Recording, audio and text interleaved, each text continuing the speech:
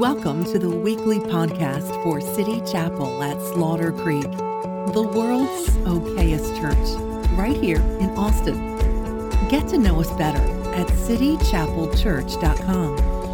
We're so glad that you joined us today and hope you enjoy the message.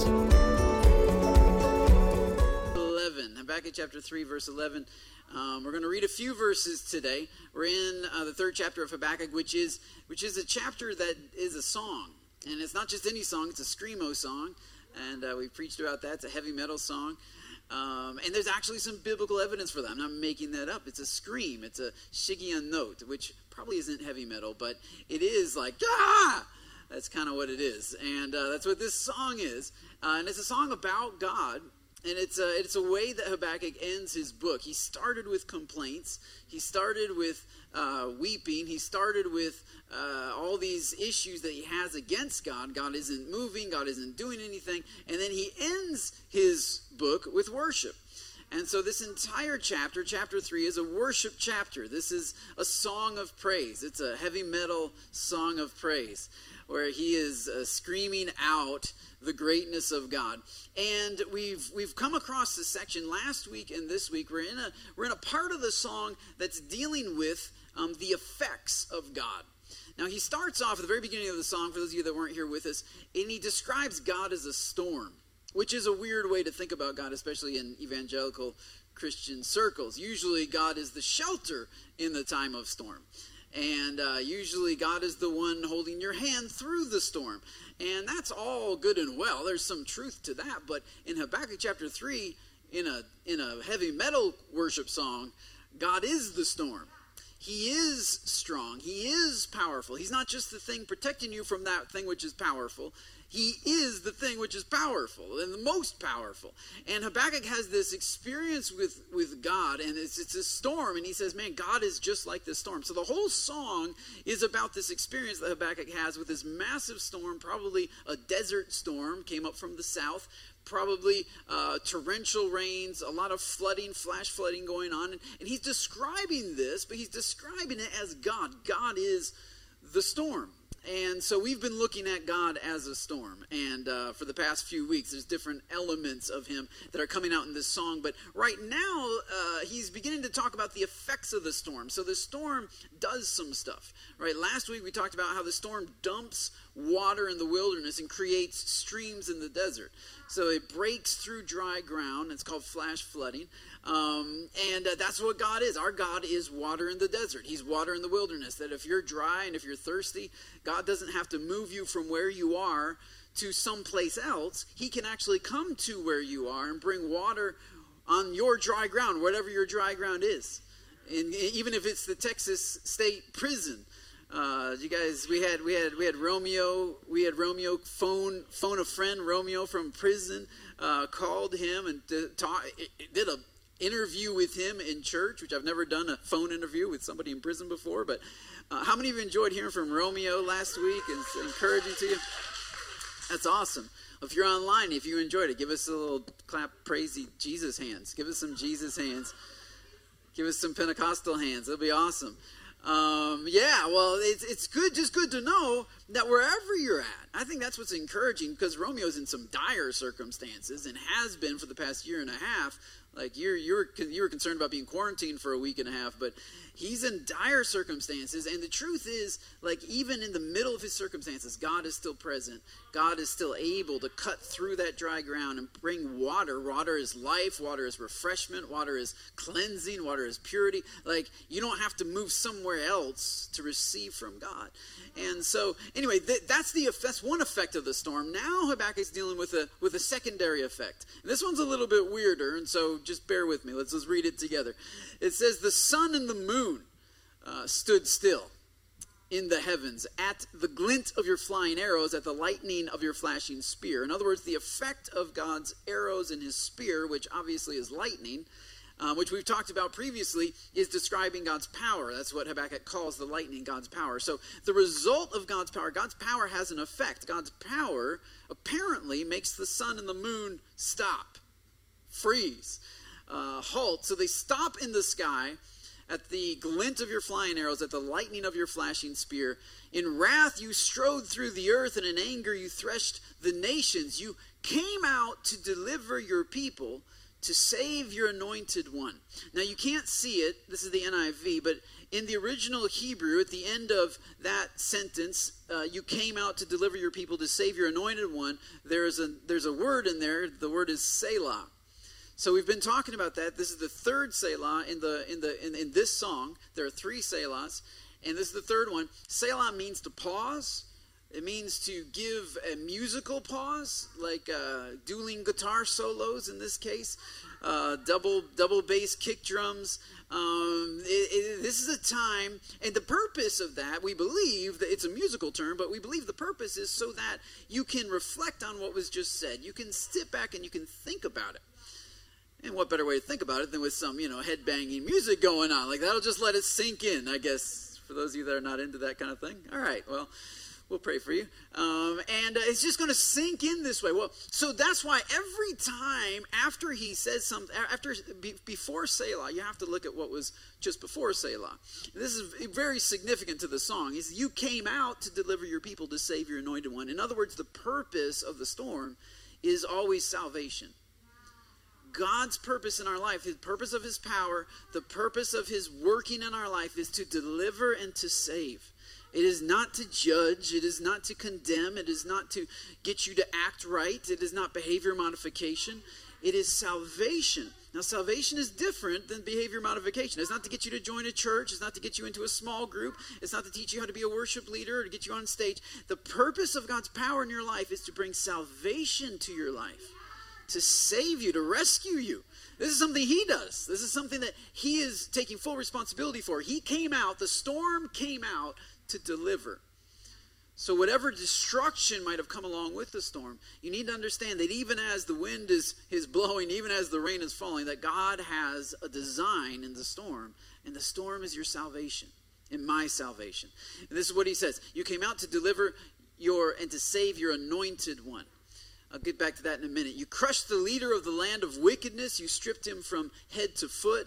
With his own spear, you pierced his head. When his warriors stormed out to scatter us, gloating as though about to devour the wretched who were in hiding. He's describing the Israelites there. You trampled the sea with your horses, churning the great waters. Verse 16, I heard and my heart pounded, my lips quivered at the sound. Decay even crept into my bones, and my legs trembled. Yet I will wait patiently for the day of calamity to come on the nation invading us. What's he talking about? Well, he's talking about the fact that God revealed to him in chapter 1 and in chapter 2 that his prayers were not going to be answered the way that he wanted them to be answered. God was revealing to him, Habakkuk was crying out, God, stop this violence, stop these wicked people from invading the land. Right? Stop the coronavirus. Stop this inconvenience in my life. Stop this difficulty in my marriage. Stop this problem in my kids. I was crying for him to deal with the circumstance. And what God responded to Habakkuk was that he was not going to change the circumstance. Rather, he was going to save his people in the middle of difficult circumstances. That God was going to allow the Babylonians to come in, to crash in. God was going to allow a virus to come in. God was going to allow, nothing has entered into your life that hasn't had to check in with your Heavenly Father first. And Habakkuk didn't realize that. Habakkuk thought he was being invaded, right? There's this nation that is invading us. And Habakkuk thought that they were the powerful ones, that they were the great ones. And what he's realizing now is that God has a purpose for the pain that he's going through. God is doing something in the midst of all of that, and he is going to wait patiently for the day of calamity to come on his enemies. In other words, I don't have to bring justice for myself. I can wait patiently for God to do what God has claimed he will do. This is a huge turnaround for Habakkuk. This is a big change of song. It's a different song that he was singing. He was a little more One Direction in chapter 1, and he's gone full heavy metal now. This is a whole different. He's not crying about how he lost his. He was a little more country, I think, in chapter 1. He was there was a tear in his beer for sure, and It's not. Sorry, if you like country, we'll pray for you. He was a little down. He was a little sad. He was a little emo. He was a little, man, God's just not doing anything. Nothing's working out for me, And now he's saying, I'm going to wait confidently for God. What's that called? That's called wild faith. He's gone from domesticated faith, faith that's relying on circumstances to line up, that I need to see what I also believe in order to believe what I believe. And I need a confirmation. My eyes need to confirm it. That's mediocre faith. That's pedestrian faith. But he's now stepping into wild faith. He's getting into a V10 8-liter kind of faith. You know what I'm saying? Like, I'm changing all the metaphors up. But I know he's getting into powerful faith, the kind of faith that can sustain you in difficult times. This is the kind of faith that we need. I didn't realize we were going to need this kind of faith when we put together this sermon series back at the beginning of the year, but my goodness, it is so relevant that we need the kind of faith that isn't locked into circumstances that we face in order to still believe what we claim to believe. Rather, Habakkuk says, look, I will wait patiently for the day of calamity to come on the nation invading us. In other words, I'll let God take vengeance on my enemies. I'll let God deal with the very thing that is confronting me. And this is a big shift. And I think, honestly, it's a shift because he believed in the beginning. It's almost like in his first chapter, he was talking about that God was the sun in his life, and that there was this massive storm called the Babylonians that had risen up over and blocked out that sun. I don't know if you can identify with that, but sometimes we feel like circumstances block out our relationship with God, block out our sense of his love and his presence in our life. But that's kind of what Habakkuk was going through. He said, look, I believed that God was good and that he was with us, but now that there's this huge thing over the horizon of my life covering me, I can't see him anymore. I don't know if he's real. I don't know if he's present. I don't know if he's doing anything. And what's really interesting is that God flips the script on him and helps him see something different. And so so I want to go back to the verse 11 where he says that part of the power of God is that he causes the sun and the moon to stand still. Now, I don't think there are any scholars that believe that Habakkuk is being literal here. We don't have any scientific evidence that the sun and the moon stood still for a day during Habakkuk's time. We do, however, have evidence that the sun and the moon stood still during Joshua's time. There's a passage in Scripture where Joshua called on the sun and the moon to stand still while they were still fighting. And there's actual evidence to suggest that there was this weird sort of galactic shift during that time in history. And so we do believe that God can literally cause the sun and the moon to stand still. Actually, they wouldn't be standing still. The earth would be orbiting a different way. Anyway, so, but it would look like it froze in the sky. So we believe that happened at one time in Scripture. That's not what's happening here. Habakkuk is using sort of poetic language to describe something about the storm. And what I believe he's describing is the fact that the storm, that it started in the daytime. That it rose up in the daytime, that in spite of the heat of the sun, in spite of the power of the sun, this storm was so powerful that, and we get these in Texas sometime. It's sunny in the morning, and then come afternoon, it gets kind of dark and cloudy on the horizon, and suddenly by about 1 o'clock in the afternoon, the whole sky is dark, and it's pouring down rain, and the wind is driving, and you need to turn your headlights on when you're driving at 1 o'clock in the afternoon. The sun, is kind of up there, but you can't see it.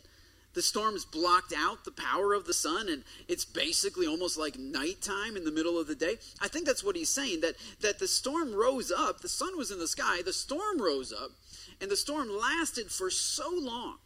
So he's talking about the power of the storm, that it can block out the sun, but also the duration of the storm, that it can go for so long that the sun has gone down now, and we are into the evening, and it's so cloudy you don't even see the moon. So the next time you see the sun, it's in the same place it was before. And the next time you see the moon, it's in the same place that it was before. I think that's what he's saying. He's not saying it literally stood still, but rather that this storm was so powerful and lasted for so long that it seemed like it stood still. As he's writing a song, it's heavy metal, you got to give him a break, right? So he's not being literal, but he is saying some things about the storm. He's saying that the storm is more powerful than the sun. And that's a huge change for Habakkuk. Habakkuk, before chapter 3, during chapter 1, he felt like his circumstances were more powerful than God. He felt like the day that he was living in, the sun that was beating down on him, that there was nothing that could possibly block that out. In fact, I think he saw God as the sun, and he saw the Babylonians as the storm that was blocking out his view of God. And God's saying, actually, it's not that way. The sun is the circumstance you're living under, but I am the storm. I am the thing that can block out the natural course of things. That it seems like it should be day. You thought that this would have to happen in order for that to happen, and that would have to happen in order for that to happen. But truthfully, when God rises up over his people, when you dwell under the secret place of the Most High, and you abide under the shadow of the Almighty, it is at that place that God's power literally, he eclipses, if you will. He blocks out the difficulties in your life.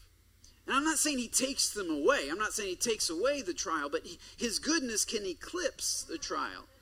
So that you can go through very difficult things and not even feel the effect of it. Not even necessarily realize, like, is it sunny out? I don't know. What time is it? I'm not really sure. Because when the storm rises up, it blocks out the sun. So it eclipses something that was much bigger in your life, much badder in your life. And now this God has the power to hover over the earth. So that the sun is still there, so that the difficulty is still there, the problems in your marriage may still be there. He doesn't take away issues. He doesn't snap his finger and just, make political debates decent. You may still have to live through some nonsense, you know what I'm saying? You may still have to go through some stuff because well, it's 2020, right? And he's not just going to wave his wand and make the pandemic go away. He's not, that's not going to happen until November 3rd. So he's not just going to, because he doesn't have that. He's not a politician. He's not going to do that, That's not how he rolls. He's not just going to suddenly just snap his finger and take away your difficulty. Oftentimes he will surround you in the middle of your difficulty. He will not isolate you from pain. He will insulate you in pain. He will be a blanket around you, wrapping around you so the sun is still shining down on you, the heat from that, but you don't feel the effects of the pain, so that you can go through a pandemic, you can go through weird politics, you can go through crazy stuff and not come out sunburned. You know what I mean? Like the sunburn, that's the damage from the exposure to the heat. And God's saying, look, I'm able to shelter you from the damage of the exposure. I'm not going to take you away from the exposure. I'm going to let you go through this burning fire, but it's not going to burn you. It's not going to leave lasting effects on you. This is the kind of power that God offers. This is the kind of power that God gives. This is the kind of power that Habakkuk is learning.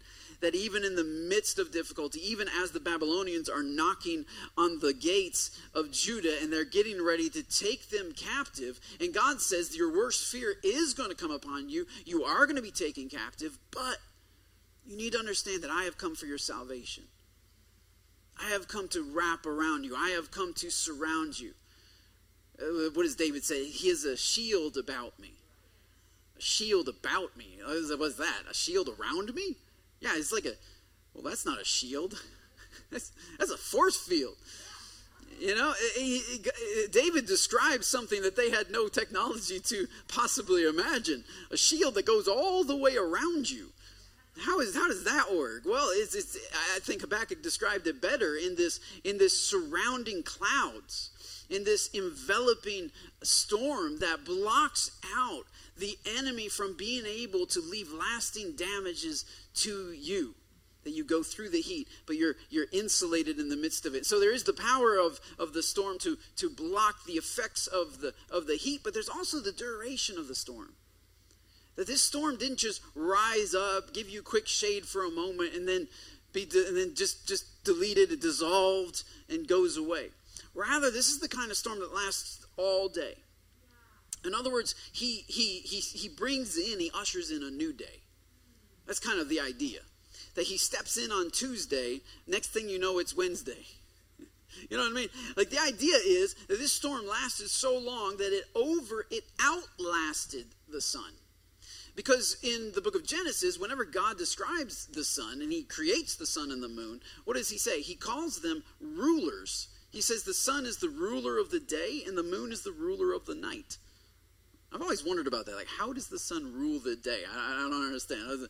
Is it up there telling everybody, is it charging me taxes? Like, what's going on? How is the sun ruling the day?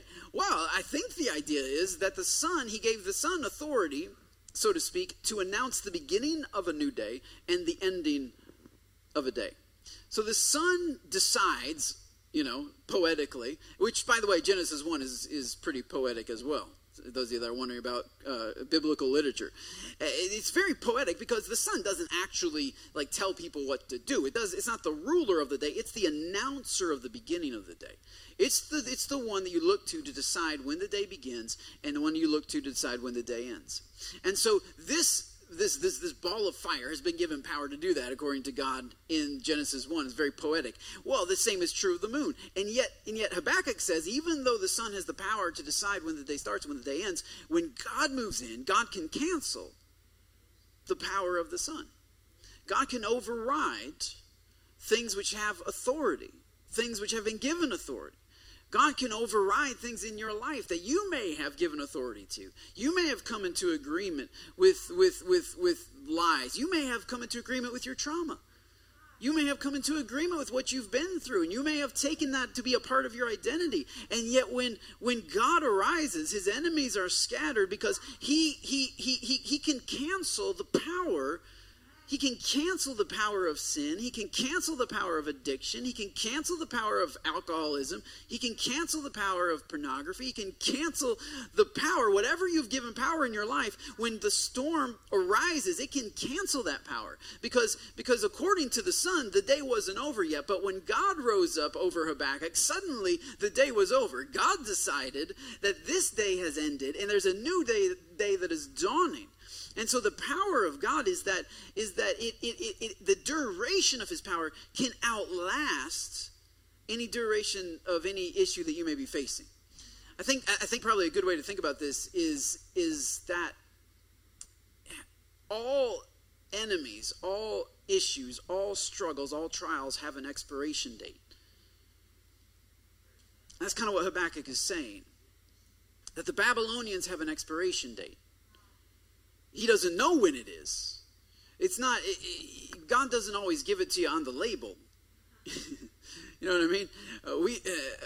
This past week, Walmart, apparently there was a national shortage of Salt Lick barbecue sauce, the original Salt Lick barbecue sauce. I know maybe you guys don't know that, but coins are going out. Apparently, I don't know what's up with that. Somebody's hoarding them. And then barbecue sauce from Salt Lick is also. We just couldn't find them anywhere for weeks. And so I know you guys are concerned about stuff like a virus and stuff. I was concerned about the barbecue sauce. Like, what are we going to do? I'm not a prepper, but we need to stock up. Like, I don't know how to do that. So you go on Amazon, it's like $20 for a 12-ounce. Which, I mean, yeah, if I lived in Michigan, I would pay $20. Because Salt Lick barbecue sauce is that good. I'm just saying. It's just, but we're close to it. Okay, fine. Nobody else agrees with me. I'm just telling you. No, you don't agree? Oh, man. Well, good. You guys just sit there and be Christians and everything, but I'm telling you, if you don't live in Central Texas, you need to go on Amazon or order you some real barbecue sauce. We finally broke down. We bought some nasty stuff from the grocery store. I don't know what it was. It was horrible. You might as well just go to McDonald's and get the little dunkable, little thingies. It was awful. So we just threw that away. Like, this is not even worth it. So anyway, so I finally decided I'm driving out. It says Salt Lick itself. I called them. I said, do you guys have bottles? They said, yes, we do. I said, all right, hallelujah. So I drove out to Salt Lick. I got 3 bottles. Like, I loaded up, and then I also got a little meat while I was out there. And so bring it back home. We have some great barbecue. And the next day we go to Walmart this past Friday, and they have more barbecue sauce. And I was like, wow, grab a few more bottles of that. And Madden's like, didn't we just get some? I said, you don't never know when you're going to need Salt Lake barbecue sauce. Like, I'm not a prepper, but I think we need to be ready. I'm just saying, you don't know what November's going to hold. You don't know what December's going to hold. Things could get weird. And I got to have my barbecue sauce, I don't know how I'm going to cook it without electricity, but I'll figure that one out. Like, you don't even eat meat with that stuff. Like, my kids dip that in bread. Like, they just, it's good stuff. It's good. Anyway, but so that started a conversation. Ro is like, why are you getting all the, she's like, this is going to go bad before we can actually eat it. And I said, no, check the expiration date. That stuff's got so much fake junk in it and preservatives and all that stuff. It's going to last till, it's going to outlast the Rona. You know what I'm saying? It's like we're going to be talking about coronavirus. Remember that time? And we're going to be opening this bottle and enjoying it. Still, it's so but it's labeled. It's literally like 2022. We're good for the next couple of years. And so, which in a pandemic is like, 2049. I mean, that's forever.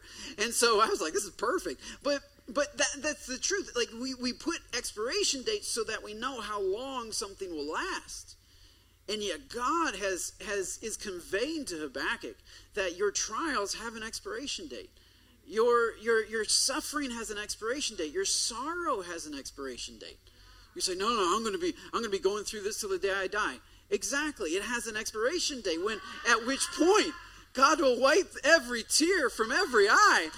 It has an expiration date. I mean, and some things have a much quicker expiration date, but the key is that when God rises up over a life, he changes the normal expectations for how you thought your life would go. I thought I needed this. I thought that needed to work out. I thought I needed to get that job. I thought I needed to work this and manage that and figure that one out. We need to get counseling. And you have all these plans of what needs to line up. But when God rises up over a life, he changes the expectation for how your life would go. And he cancels things.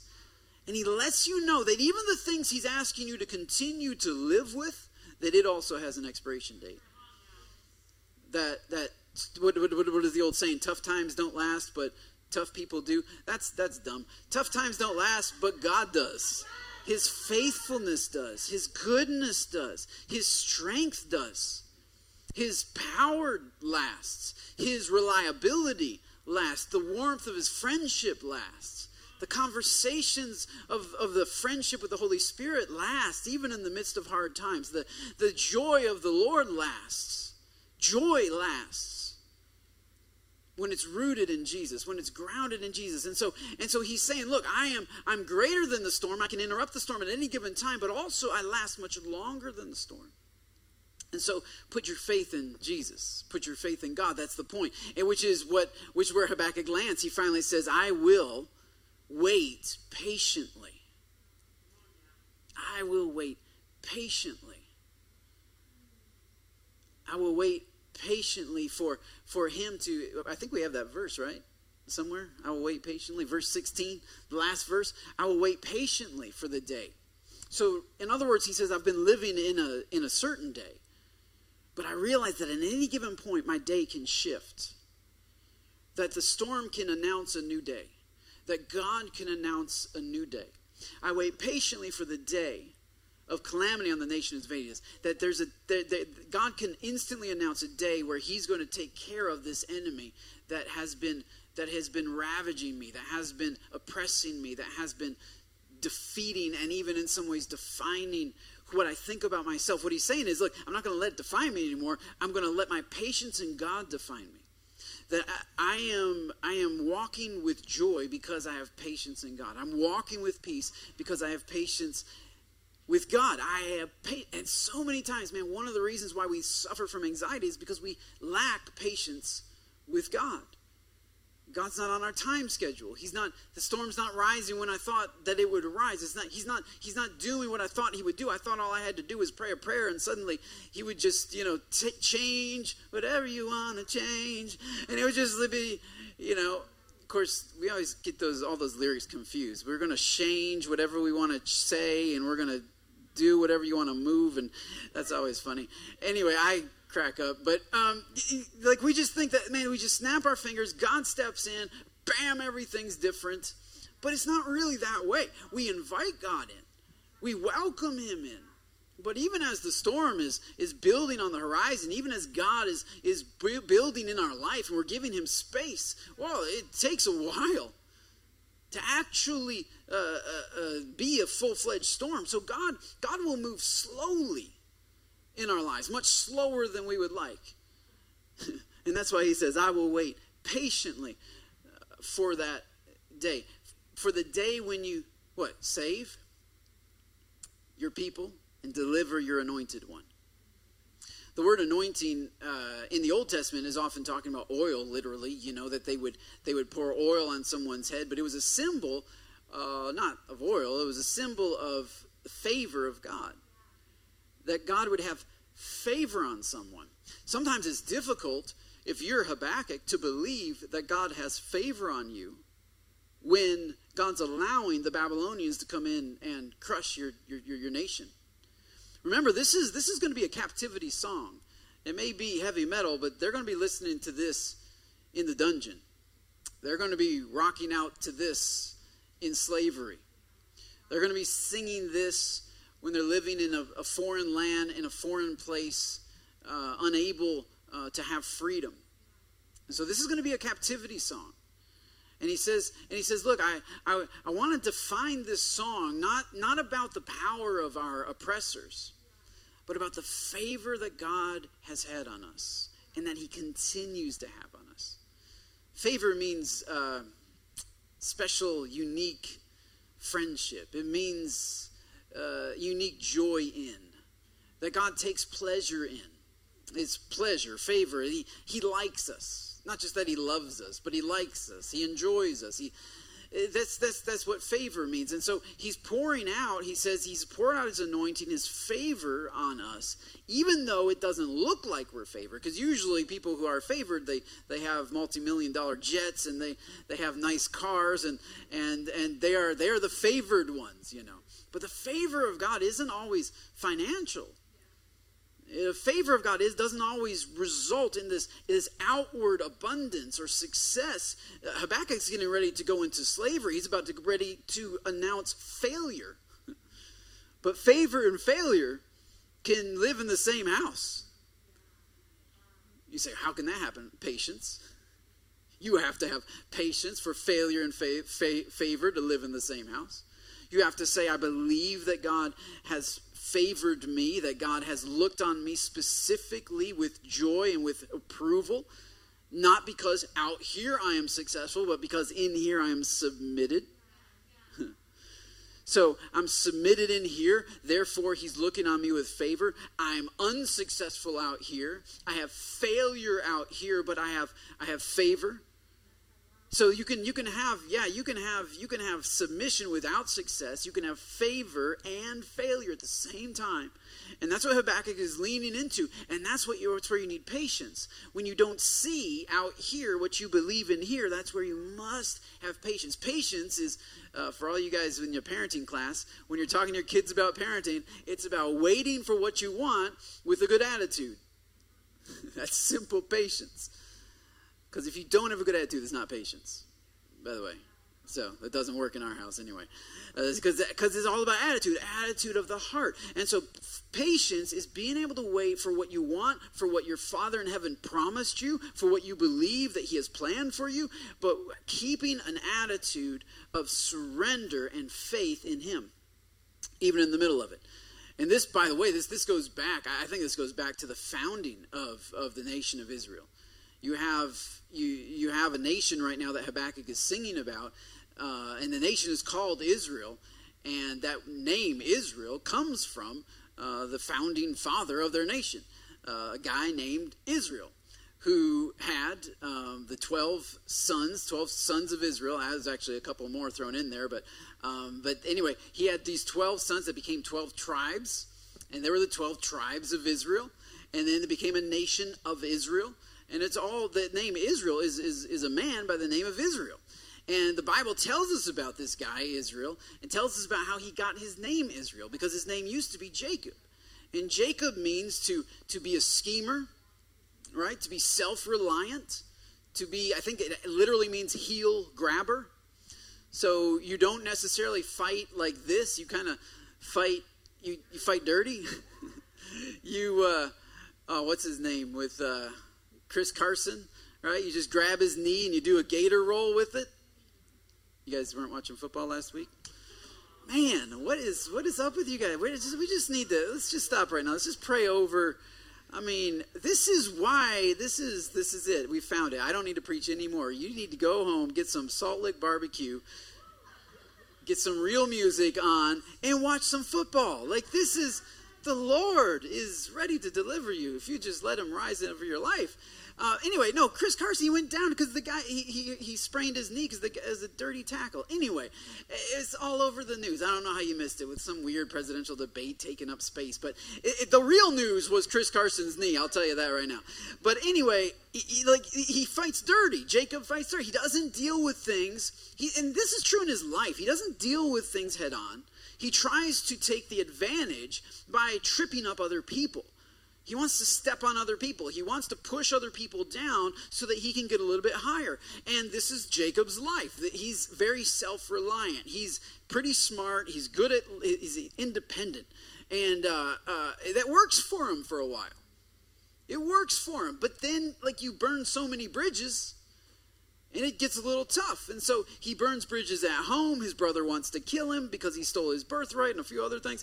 And then he leaves home and he goes to live with his uncle. And he lives with his uncle for a while.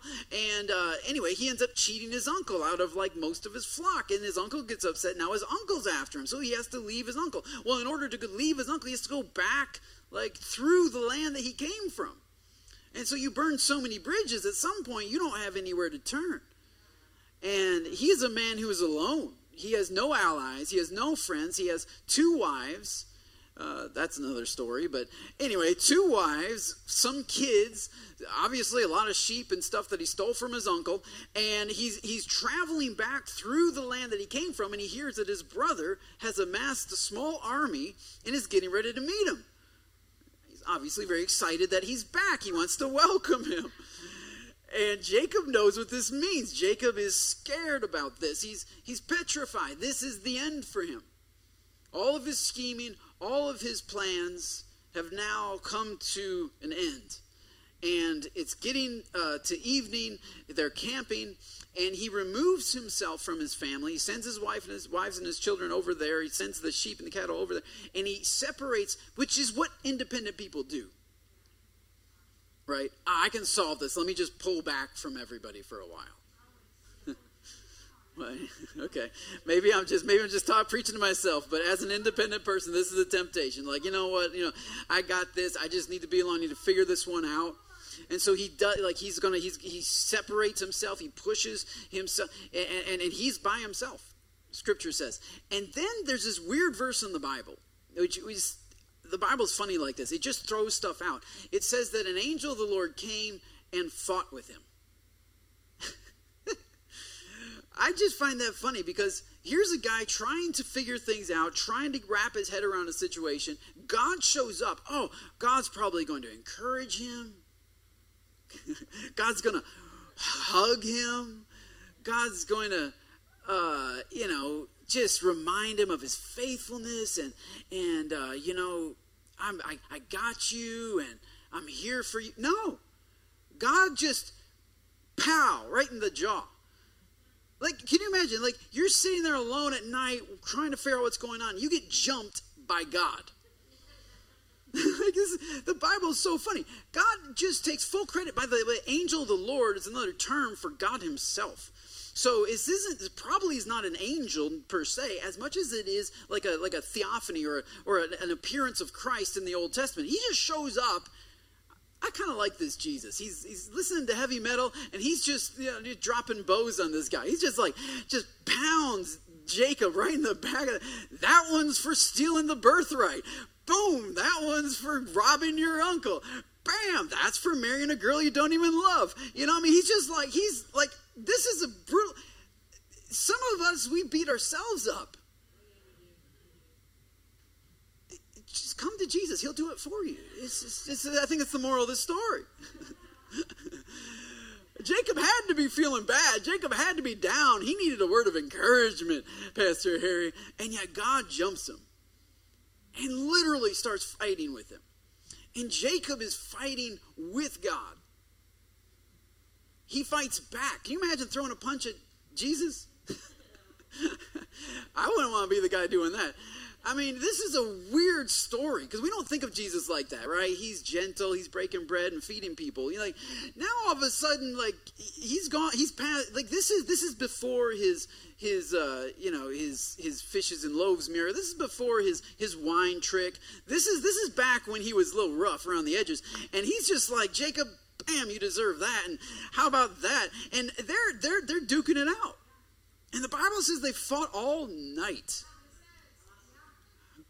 Jacob just punch for punch. He's swinging, he's ducking, he's tackling him to the ground, he's wrapping him around. I mean, this is MMA, you know. They're just going at it. Only there's no refs, there's no rules.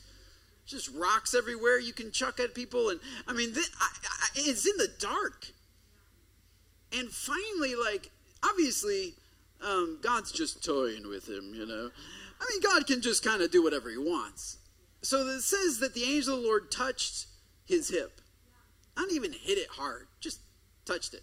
Bam, his hip went out of socket. That's painful. And you would think, and look, why would God do that? Well, he's trying to get him to quit fighting. But Jacob wouldn't quit. Now, I believe God is trying to get Jacob to quit fighting, not because God wants Jacob to quit fighting, but because God wants to see if Jacob can change who he is. Jacob is a cheater. Jacob is I'll jump you if I know I can outnumber you. Jacob is not a toe-to-toe kind of guy. Jacob is around the back end, grabbing people's heel, tripping them up. And here we see Jacob actually fighting directly. We see him actually not having somebody else fight for him, not having his wives fight for him, not having his uncle fight for him. Now we see him actually taking responsibility for his own place. And the heel grabber becomes the God grabber, and he just holds on. We see in Scripture that he doesn't actually, it looks like he's not swinging anymore. By the end of the night, he's not kicking anymore. He's not ducking anymore. He's just holding on. And even when the angel touches his hip and his hip falls out of socket, pops out of socket, he's still holding on. And so he's painful. He's in a lot of pain. He's broken. He's incapacitated. He's handicapped, and he's still holding on. And this is where the angel, like Jesus, turns to him and says, "You need to let me go because the sun is coming up, and I need to go. A new day is dawning." And Jacob says, "I won't let you go until you bless me."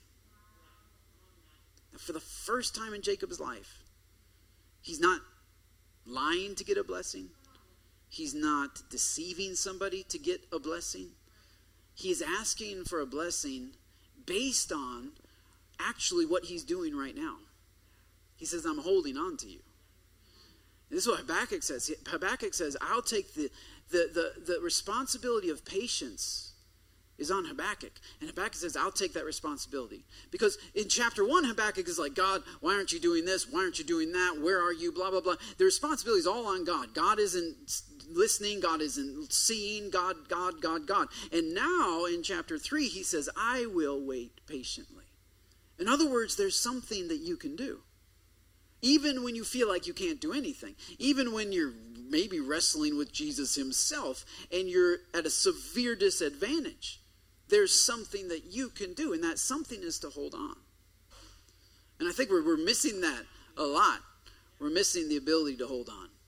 We're missing the ability to stay where God told us to stay long after the feelings have gone away that God told us to stay with. We're missing the ability to commit.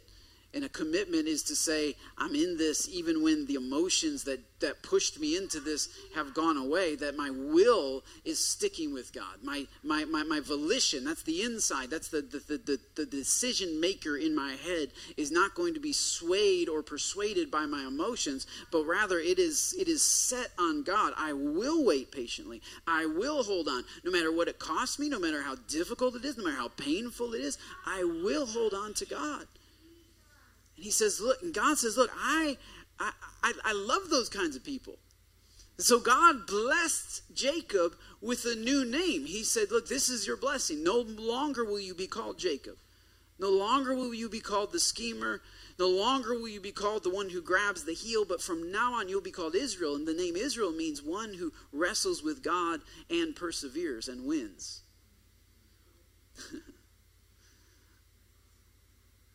And so I don't know where you are today. I don't know what's going on in your life. Maybe you feel like you need a little encouragement, and then God just popped you in the mouth.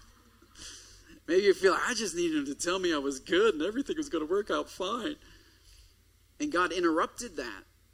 And God wrestled with me. God pushed against me. God pushed against my independence. Because sometimes if you encourage somebody who's independent in their independence, you just feed the beast of independence. And so God doesn't always come along and say, man, you're doing great. You just need to keep on going. When you're independent, when you're completely absorbed in yourself and you trust in yourself and you believe in yourself and you look to yourself, God's not going to come and say, man, you're doing great, just keep going, because you're really not. Jacob was in trouble and he knew it. And God could come along, give him some fake hope and be like, just say this 10 times to yourself every morning and then you'll just believe it. And just repeat after me. Look in the mirror and say, I love you. And just say that a bunch of times and then you'll eventually just like love you somehow. I don't know. Like just get some positive thinking. And that's great. Positive thinking is great until your brother and an army show up. And the truth is, most of us are so sheltered in America, we haven't actually had to face things like a virus. We haven't actually had to face some stuff that we're currently facing, riots in the streets. Not in my lifetime. We haven't actually had to face any of that stuff. So we've been able to live in a little like psychological bubble where as long as we just tell ourselves enough, then we kind of feel it. But man, when you get smacked in the face with fear, when you get smacked in the face with real life-threatening diseases that are going around, with real issues in your community and in your life, and racism starts rising up and you see it for the first time and it hits you and it affects you. This is different. I don't think Jesus only cuddles people. And I think his cuddling days are over. 2020 is not a cuddly Jesus. I'll just tell you right now. He's the kind of Jesus that's just like, bam, look, come on, like you need to get out of yourself. Stop relying on yourself. If you're so strong, can you take me on? Because if you can't take me on, you're not going to be able to take this army that's coming after you. You know what I mean? And so he get the grace of God to slap Jacob into reality and to say, look, get rid of your independence. Stop holding on to yourself. Hold on to me. Rely on me. Lean on me. If you're going to grab any heels, stop grabbing the heels of your uncle. He's not going to be able to help you. Stop grabbing the heels of your brother. He's not going to be able to help you. All the people you've turned to, your 2 wives can't give you fulfillment that you're looking for. Your children certainly can't give you the joy that you're looking for. All the things that you're grabbing a hold of, hoping they will give you peace, they won't. But you got to grab on. If you grab onto me, I can speak something over your life that changes you. I can bless you in a way that outlasts the curses of your past, that brings about a new day. The sun is coming up, Jacob, and there's a new day over your life. And so right now, let's just go to the Lord in prayer. And if you're watching online, I encourage you just to close your eyes with me for a minute. And I invite you, maybe you feel like God's been wrestling with you and you don't like it and it's not nice. I invite you to allow the difficulties of life, to allow the push and the pull of life, to allow the uncertainty of these times, to push you to grab a hold of Jesus. Jacob had been grabbing a hold of his brother. Jacob had been grabbing a hold of his father's love before that. Jacob had always been looking outside of God for fulfillment. He was grabbing a hold of so many other things. If I could just get my father's blessing, then I would be good. If I could just get the birthright, then I would be good. If I could just marry Rachel, then I would be good. If I could just, and he always had these things, and one after another, he received those things. He worked hard for them, and he found out that they were empty. And they certainly couldn't deal with the enemy that he was facing. But when he decided to hold on to God, that's when he received a new name, a new identity. And so I would just offer you, there is a God who is able to come into your life like this storm that Habakkuk is singing about, screaming about. Is able to move over the horizon of your life. Who's able to block out the effects of your past, the effects of your trauma, the effects of your pain. He's able to rearrange things in such a way that he's able to insulate you and to cover you.